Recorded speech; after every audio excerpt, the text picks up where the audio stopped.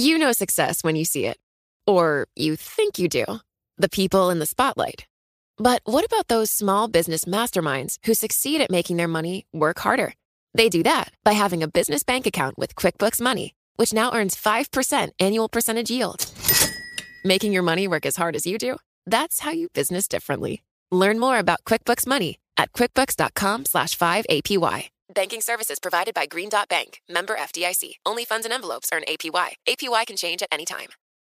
Collaborate for a greener future at the Bloomberg Green Festival, a groundbreaking celebration of the thinkers, doers, and innovators leading the way. From design and culture to technology, science, and entertainment. Hear from inspirational speakers and immerse yourself in climate solutions. July 10th through 13th in Seattle. Title sponsor, Amazon. Official airline, Alaska Airlines. Get 20% off using promo code radio20 at BloombergLive.com/Green Festival. Stand clear of the closing doors, please. When was the last time you took public transportation? Maybe you're sitting on a local city bus right now, or maybe even on an Amtrak train. Here in New York City, commuting often means taking the subway. And if there's one thing that unites New Yorkers, it's complaining about the subway. Dirty stations, train delays, weekend schedule changes, overcrowding, crime. The list goes on. And remembering that you paid almost $3 for this ride, you're left to wonder where that money is going. But even if you don't live in New York, if you use public transportation and have had complaints about it, it could very well get worse soon. Billions of dollars in pandemic-era emergency aid will dry up by next year, and transit agencies all across the U.S. are bracing for impact. That'll affect millions of Americans who rely on public transportation every day to get to work and run their daily errands. Bloomberg municipal finance and transportation reporter Skylar Woodhouse reports that the budget shortfalls faced by some of the country's largest public transportation agencies could put these already overburdened and underfunded services even closer to collapse.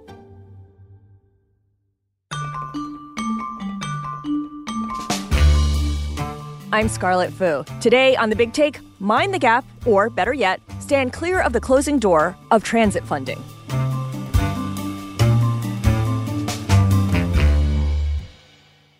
Since the pandemic, public transportation agencies have seen precipitous drops in ridership. And certainly that was the case during lockdown. But even then, it's been a long road to recovery.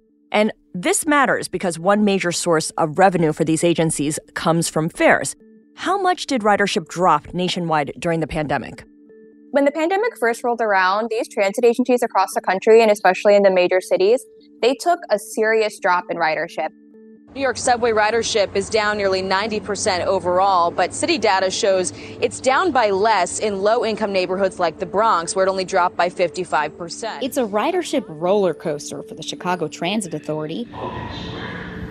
As COVID-19 fears go up, the number of passengers takes a dip.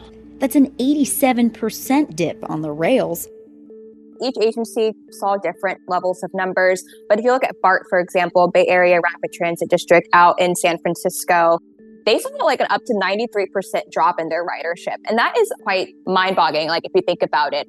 If you think about transit pre-COVID and how, you could barely get on a train, it would be completely packed, to being face-to-face with complete strangers, to almost the complete opposite of that, to where maybe nobody's on the train, just a completely different energy. The ridership just totally took a plummet as people started working from home. How much has ridership returned compared with pre-pandemic levels?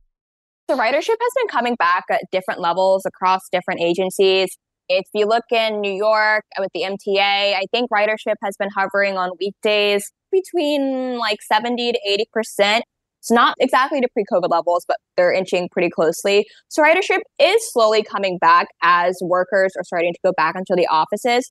And there's a lot of projections out there that say, ridership still won't return to those pre-COVID levels for quite some time.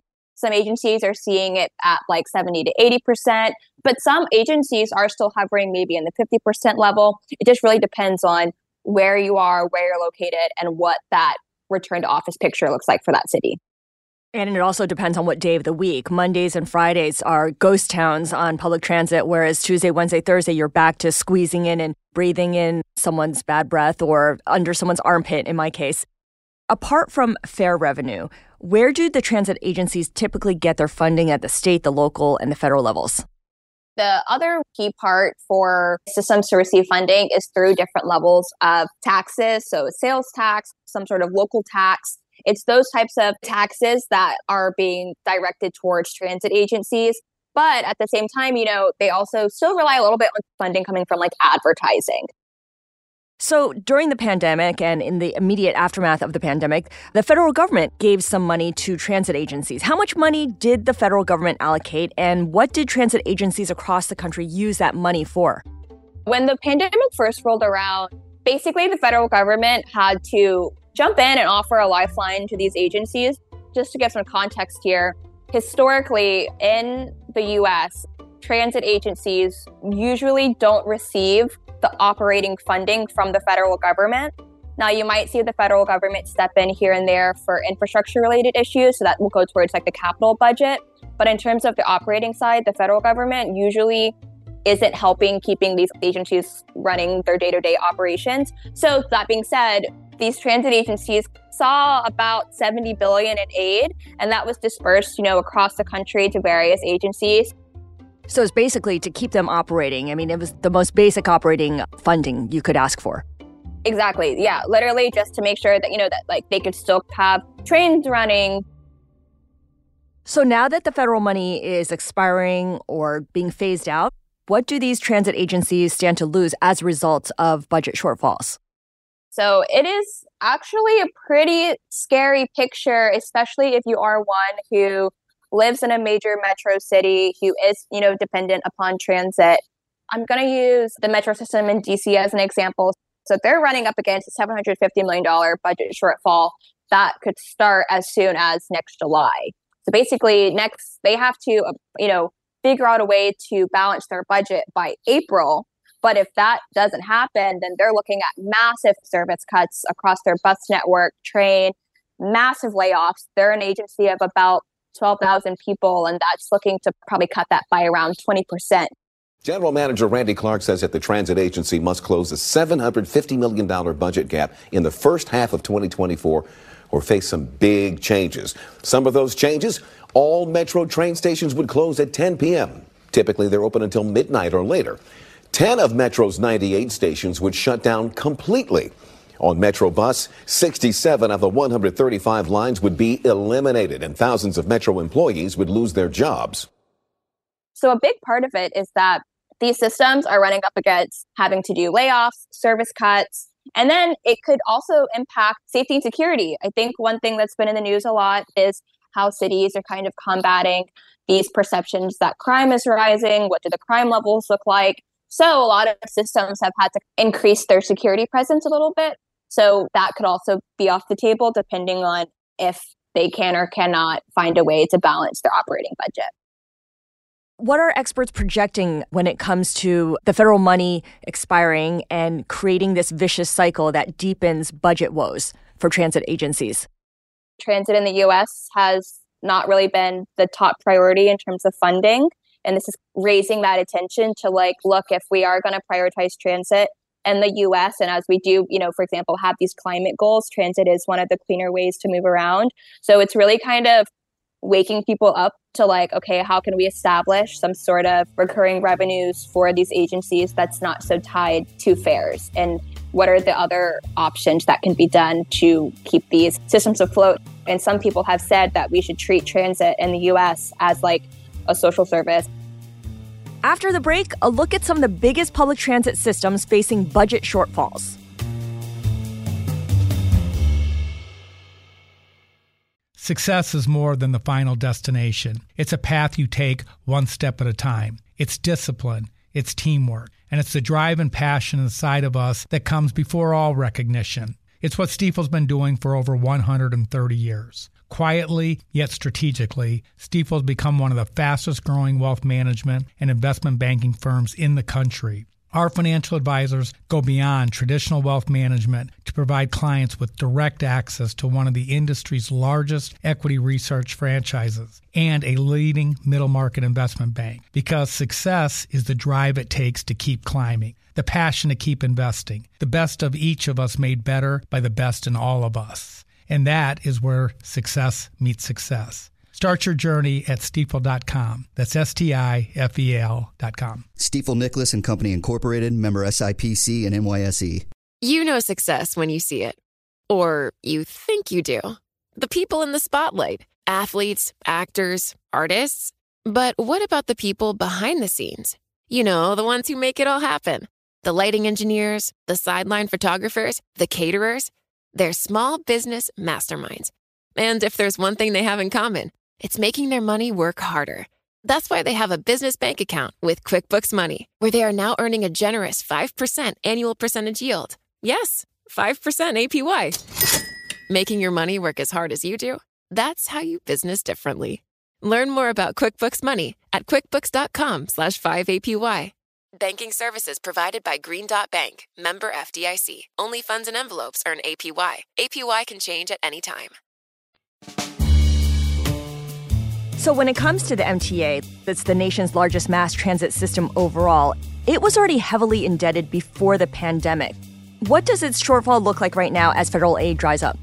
So the Metropolitan Transportation Agency in New York has actually become like the kind of example that these other agencies are now trying to model themselves after. So basically right now, what the MTA has planned is that they will receive funding from a payroll tax on businesses in New York City that will help fund the agency. And that's supposed to go through about 2027. But the governor also is hoping that they can start pulling casino revenue and use that revenue to go towards the MTA. It's no secret, you know this, the agency is in a deep fiscal canyon, and the governor's proposed budget now provides hundreds of millions of dollars to keep the buses rolling and the trains running. Governor Hochul proposed a small increase in what's called the payroll mobility tax, that's paid by businesses, as well as a dedicated share of future casino revenue once downstate casino licenses. Now, the casino is still a work in progress, so it is kind of up in the air, but it's just another short-term fix. The fact of the matter is that New York's MTA is in this uncomfortable position. Its funding is set by Albany, even though MTA operates in the city. And the state has underfunded the MTA for decades. Can you tell us a little bit about why the MTA has been set up this way and how it has did a disservice to New York City residents as a result? I think a lot of people, when they have frustrations with the MTA, they're like, oh, the mayor should have been doing better with this. The head of the MTA reports to the governor, not the mayor. You mentioned Washington, the metro, and how the numbers there are really looking very dire. Why is the problem in D.C. particularly acute, though?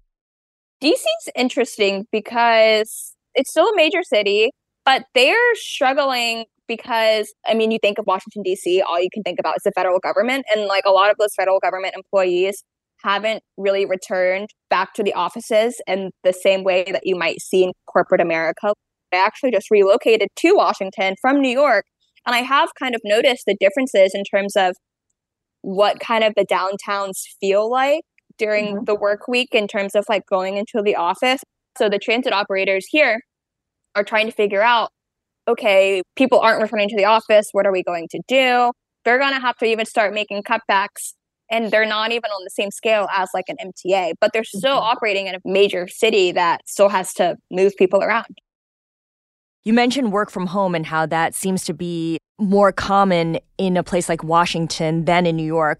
How about California and the Bay Area in particular, which had suffered some really horrible traffic in Silicon Valley to the city? We know that both the BART, the Bay Area Rapid Transit District, and the MUNI, the San Francisco Municipal Railway, are anticipating financial troubles. How much of that is tied to people staying home and not going into the office? In the Bay Area, we think of big tech. And, you know, a lot of the tech companies, they weren't necessarily rushing back into the office. I think a lot of people in the Bay Area have moved into the surrounding suburbs a little bit. Bloomberg has done a really nice job in tracking how people also are moving out of the Bay Area to Texas or even Florida, really. 12 months, people leaving the Bay Area, an exodus, if you will, during this pandemic. But where is everyone going? Is it Austin? Is it Reno? Is it Las Vegas? And at the same time, I think a lot of people also are just buying cars and are driving places. So how is the California state and regional government stepping in to help lessen the budget shortfall faced by BART and Muni?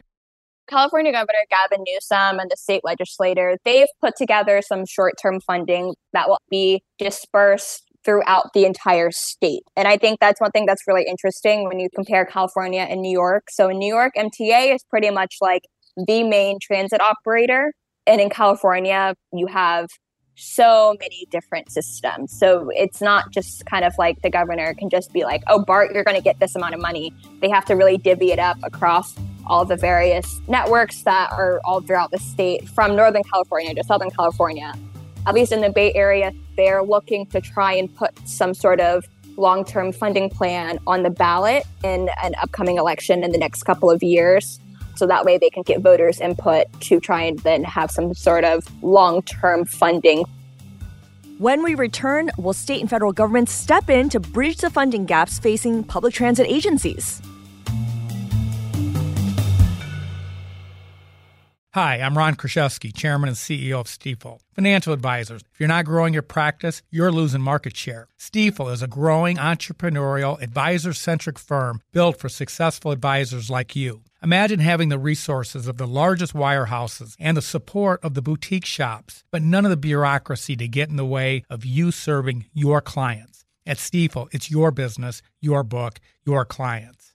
I always tell the advisors we're recruiting, I want you to come to Stifel and double or triple your business. Most of them laugh and shake their heads, but I'm serious. Don't take it from me. Take it from Stifel's #1 finish in J.D. Power's 2023 U.S. Financial Advisor Satisfaction Study. So, there's a reason why 148 financial advisors joined Stifel last year. Come join us and find out why Stifel is the firm where success meets success. Visit www.choosestifel.com. Stifel Nicholas and Company Incorporated, member SIPC and NYSE.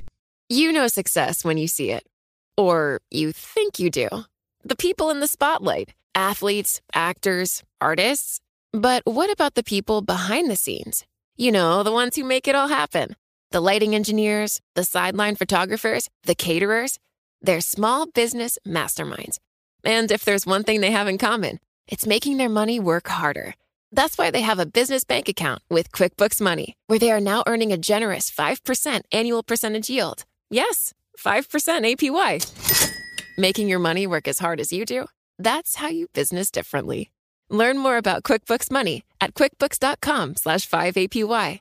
Banking services provided by Green Dot Bank, member FDIC. Only funds and envelopes earn APY. APY can change at any time.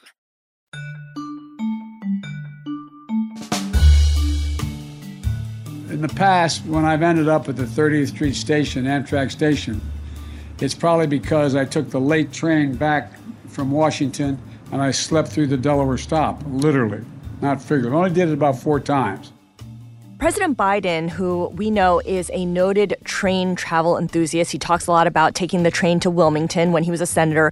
He recently announced new federal funding for rail projects. Makes sense. Across the country. How much money are we talking about here, Skylar?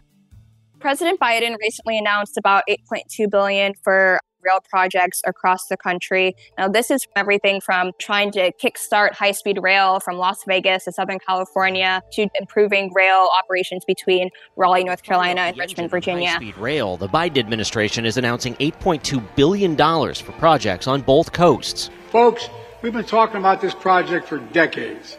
Now we're really getting it done. $3 billion goes to Brightline West, linking the Los Angeles area to Las Vegas in about 2 hours. The 218-mile line will run along Interstate 15. He announced this funding in hopes that, they can try and start moving some of these rail projects forward. So what a lot of President Biden has been announcing funding for infrastructure projects. And that money is going to help finance transit upgrades, repairs for signals, tracks, all of those things. Because the transit systems in the country, they need a lot of work. So a lot of that funding is going towards the capital side and not necessarily the operating side. Now, there have been some conversations about, do we allow agencies to pull capital to the operating? Recently, the head of the metro system in DC was like, I would love to see a conversation where we have, the federal government start helping out on the operating side and not just for those capital infrastructure needs. When you look at our transit systems versus how other cities have planned theirs out and how they've really maintained them, it's pretty striking, the differences. And part of it is funding as well. New York City is on the brink of implementing the nation's first congestion pricing scheme. We know that London, we know that Singapore, we know that other cities like Milan have used this. How will this program work to fund public transit in the city? What's the connection here? So this would be a first for a U.S. city, which would be a pretty big deal. And New York City has been trying to get congestion pricing going for decades now. It's just kind of run into a lot of political hurdles. But basically, for drivers entering Manhattan below 60th Street, you would be charged a fee to drive around the central business district. Congestion pricing has been a hot-button issue ever since it was proposed by the Bloomberg administration years ago. Today, an advisory board proposed a $15 a day fee for cars entering below 60th Street in Lower Manhattan. Trucks would have to pay even more. The billions of dollars raised through congestion pricing would go to the MTA. I think if you've been to New York, you know how bad the traffic is. They're trying to reduce the traffic. It's supposed to help the environment with less cars from the road. And the money from tolling will go directly towards the MTA and capital upgrades. So, Skylar, when it comes to congestion pricing, which of course is still controversial, there are plenty of people who don't like it. What kind of capital projects could the revenue from congestion pricing in New York City fund? New York City, they're trying to build the Interborough Express, which would be a rail that would connect Queens and Brooklyn. So, congestion pricing could help finance that project and make crossing between the two boroughs by subway a lot easier. It could also help finance something as small as making sure that tracks are up to date and signals and some of the new technologies that trains need nowadays, and same for buses as well. So it's mainly to address operational issues, exactly the kind of stuff that the $8.2 billion that President Biden announced probably won't. So the congestion pricing money will be used for capital infrastructure-related projects. So New York City, if this congestion pricing scheme goes through, would be the first city in the U.S. to implement this. Where else in the U.S. is congestion pricing being considered? There's been some kind of loose conversations that some cities haven't really locked it in. Chicago kind of hinted at it a little bit. Los Angeles has also hinted at it a little bit. I mean, Los Angeles, we all know, is car city. So they're really trying to find ways to cut down on their congestion. What will you be looking for as you continue to report on the state of these public transit agencies across the U.S.? What will you be listening for? What will you be watching out for? I'll be watching out for what's the conversation like long term. I think transit often sees short-term solutions and short-term patches. So I'm curious what's happening long-term here. And though, there's a lot of conversations to how we're going to keep these systems going, it's all very short-term. Still no one has really found the right answer for what can be done long-term. And when I say long-term, I'm talking, let's jump forward to 2050. What does transit look like then? How is it being financed? Who's paying for it? So I'm curious, what do those conversations kind of look like? And really, will we see something new from the federal government in terms of some sort of financing to help keep these systems moving forward on the operational side? A lot of these agencies have no choice but to focus on the short term because they're fighting it what feels like a daily battle. Are fare increases a short-term solution? How much support do fare increases actually give these transit agencies? They do help, but if you still don't have a ton of riders and you're raising fares, yes, it's going to help you, and yes, it's going to give you some extra cash, but they still will really need to see a huge population of riders come back with those fare hikes for there to be a real difference. But the fare hikes, that is something you are hearing that agencies are having to do. Metro and DC, they're going to have to raise fares. People feel strongly that public transit, it's a public service, and it is something that shouldn't cost money to use.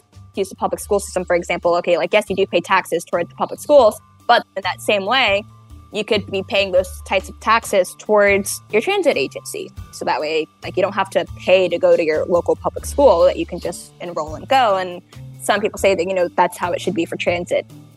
Skylar Woodhouse, thank you so much for joining us. Thank you. Skylar Woodhouse is a reporter at Bloomberg News. She covers, among other things, the public transit agencies. Thanks for listening to us here at The Big Take. It's a daily podcast from Bloomberg and iHeartRadio. And for more shows from iHeartRadio, visit the iHeartRadio app, Apple Podcasts, Bloomberg CarPlay, or wherever you listen. And of course, we'd love to hear from you. Email us questions or comments to bigtake@bloomberg.net. This episode was produced by Sam Gebauer, with production assistance from Michael Falero, Federica Romaniello, and Mo Barrow. Hilda Garcia is our engineer. Our original music was composed by Leo Sidran. I'm Scarlett Fu. We'll be back tomorrow with another Big Take.